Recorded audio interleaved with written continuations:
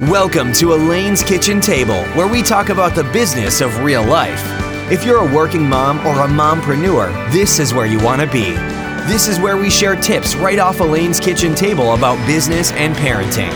Being a mom of three and wearing multiple hats, from CEO of the award-winning company Easy Daisies Limited to speaker and educator, Elaine knows how valuable your time is, so this podcast is going to be short and sweet. Whether you're tuning in while driving to a meeting, washing dishes, or sitting in the school parking lot waiting to pick up the kids, you're going to learn the tips and secrets of successful and incredible people. Elaine wants you to be inspired, challenged, and motivated to be that successful person you're capable of being and that person you want your kids to grow up to be. This is Real Talk for Real Life. Hi, welcome to Elaine's Kitchen Table. I am so honored to have you here with us today, where we talk about the business of real life. Whether it's about business or parenting, we're going to share things that we have learned, lessons that we have learned off our kitchen table. I am so honored to have our guest with us today, who is a beautiful friend of mine and a mom of two beautiful girls. My guest today is part media maven with a background in producing, hosting, and financing travel documentary television, along with experience in business development and strategy know-how. She is a passionate coach to entrepreneurs and professional women, guiding and supporting them to advance in their lives and their careers. Since becoming a mom to two beautiful girls, she feels even more dedicated in her role to serving women in business as they smash the statistics and shift that paradigm facing women in business today. Here with me today is Lisa Van Ruik, founder of Bloom Business Development and Bloom Lisa Coaching. Lisa, I am so honored to have you join us today. Thank you for being here. Oh, thank you, Elaine, for inviting me here to be on your podcast. What a lovely introduction. And I'm just so honored to share this experience with you and your listeners. Now, I'm very excited to get to know you better. And every time I speak with you, I'm always so encouraged, and you are just lovely. Oh, you're sweet. Thank you. I am going to jump right into it because I know that our listeners are waiting to hear what you have to say. Yes, and they're very busy, just like you. Just like every mom, yes, like yourself. Yes. So I have to ask, as a successful business owner, so like many people think that it's so easy to just go with it because it's your business, life is easy. And I would love for you to bring a reality check to how there are challenges, and it can be so difficult at being an entrepreneur. And are you able to share with us an experience that you've had along your journey of something that just did not work out? It may have been your worst experience, and what you discovered from it. Oh gosh, worst experience? Well, I guess an everyday challenge is cash flow. You've really got to be prepared for the cycles of your business as just part of that rockiness of the journey. But worst experience, I would have to say, because this one really stung. I had a client that I worked with for many, many years.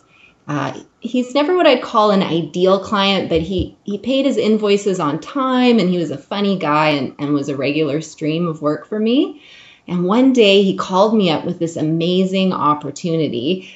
He had a pretty big ticket sponsorship deal he wanted me to sell and offered me a $6,000 commission to close the deal, which is amazing. Who doesn't want that? So we had a really good discussion about it, and he sent me what in hindsight was a loosely worded email.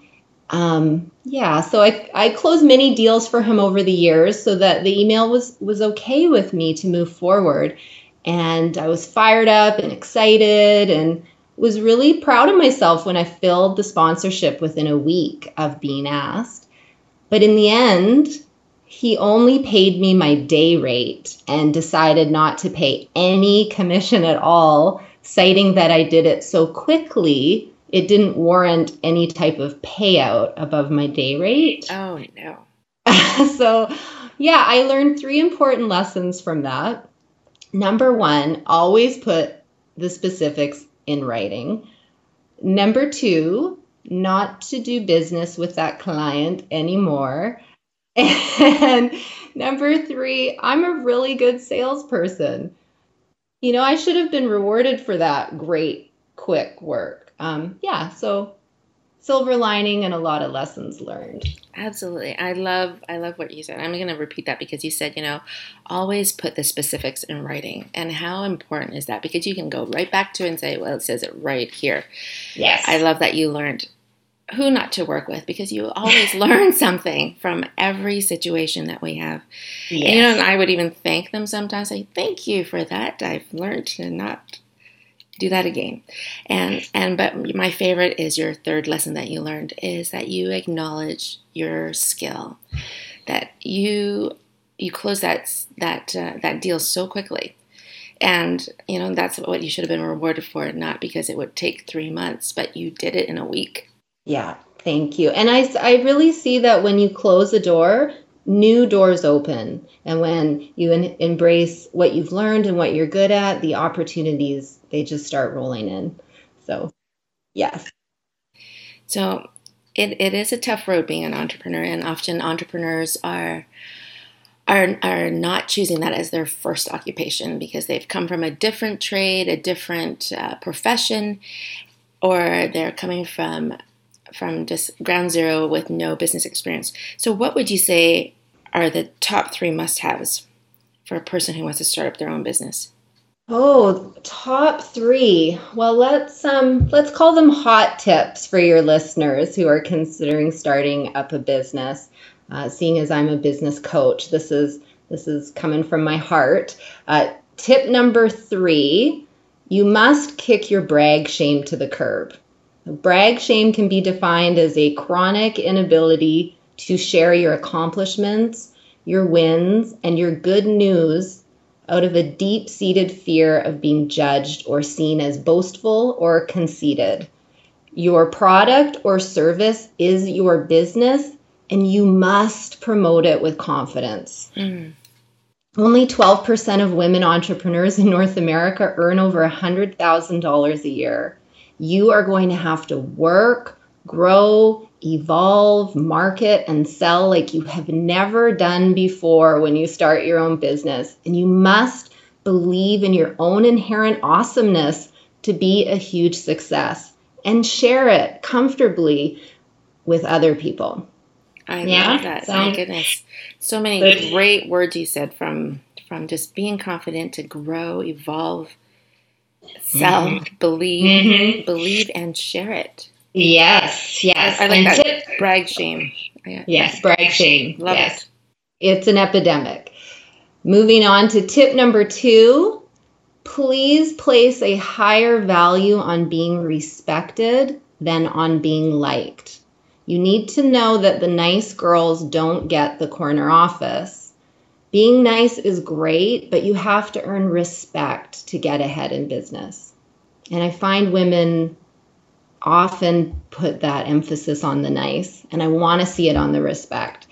And tip number 1, don't believe everything you think. With 60,000 thoughts or more each and every day, to be successful and excel at being an entrepreneur, you must first recognize this inner dialogue and the patterns that show up. One example of this is many women grew up in a household where there was a lack mindset around money, and this mindset typically follows us into adulthood. And it leaves its mark on our approach to money, to business, creating abundance, and ultimately on your confidence. You can choose your thoughts on purpose with the right tools and systems and dedication, having that awareness. And when you can focus on growth, in learning, and on doing what it takes to get you where you need to go, because starting your own business can feel like going on a road trip without a map. Absolutely. Yeah. I love that you're saying that. Choose your thoughts on purpose. Yeah, choose them on purpose. But you are so right about how the beliefs that you have in your brain aren't always the right thing to do or think. And I think about I heard someone else say, when we say to our daughters, when someone hires them to babysit and they're about to pay your daughter and you say, oh, no, that's okay. She did not mind doing it. It's all good. Let her do it. And, I think I was brought up that way, and I babysat for free a lot, and it was out of, I guess, the kindness of my mom offering my services, and that was okay. And, I caught myself doing that with my own daughter whether she was taking care of someone's dog and they offered to pay her, and I said, oh, no, that's okay. It was all good. She didn't mind.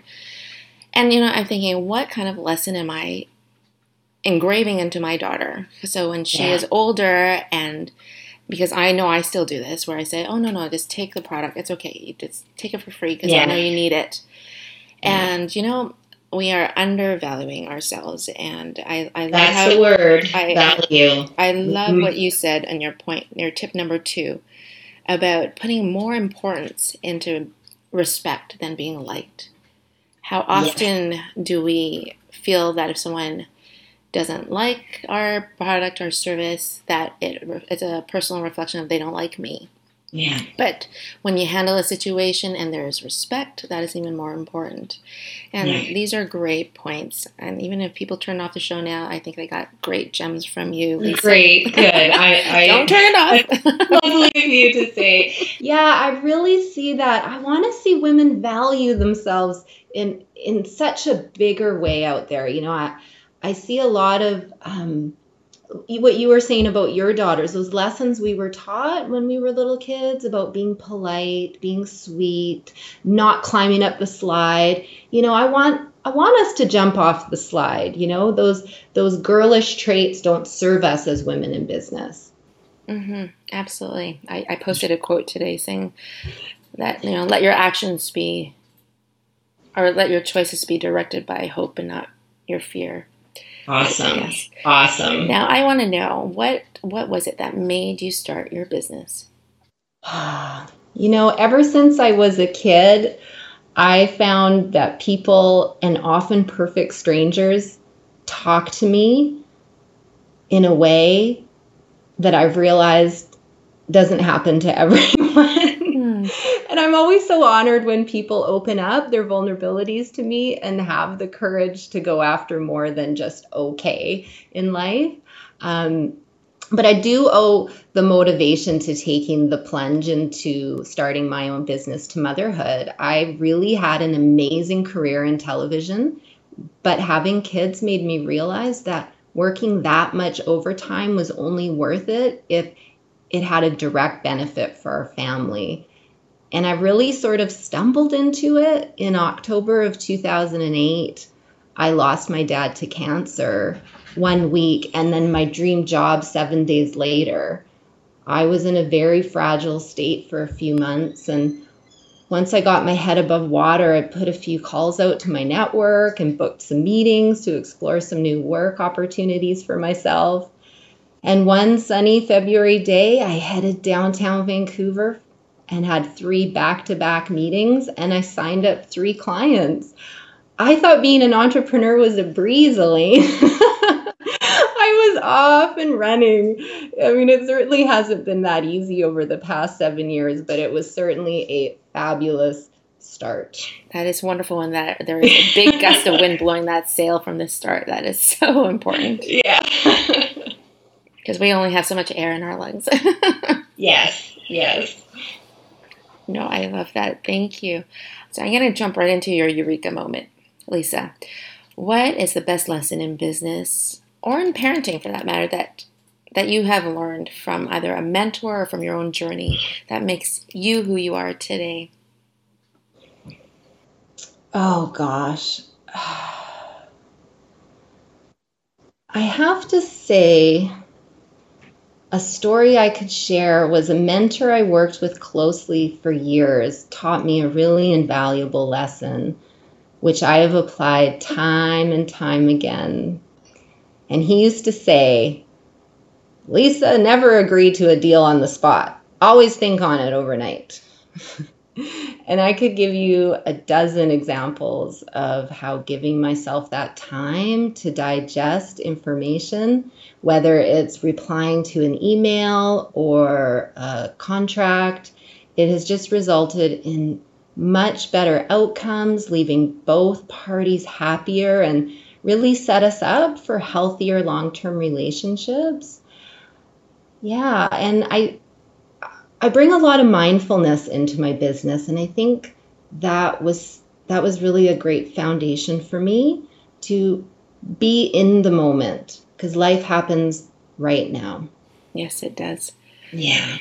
Now, do you think that this lesson of not agreeing to a deal right on the spot is something that you could transfer into something you teach your children? Yeah, when you're not sure what to do nothing.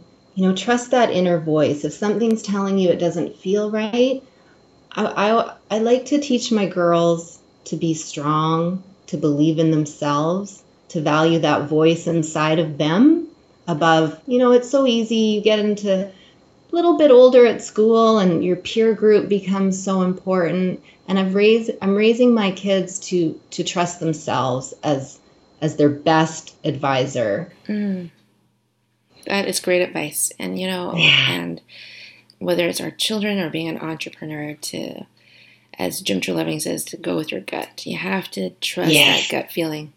Yes, it never leads you astray. No. And I'm going to close on this question.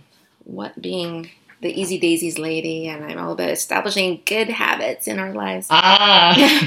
Lisa, what would you say are your top 2 or 3 habits in maintaining success in business that you could share with our listeners right now? Sure. Stay organized. When you're an entrepreneur, 2 days are never the same, and it makes all the difference to plan out your day the night before. This is amazing. If you can track your to-do list for the next day over the course of the day and just polish it up, you can go to bed knowing you have a handle on the following day and get so much done. And my next one, I've heard you say this as well, Elaine, and I do it too. I believe you must allocate CEO level work in the morning, money making work.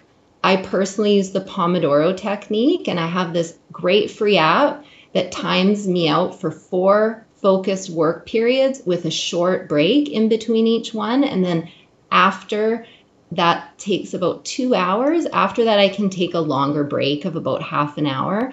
And I get so much done, and I only allocate business growing activities for those sessions. If you can put 2 hours of work, focused work, into growing your business at least 5 days a week, you are off and running.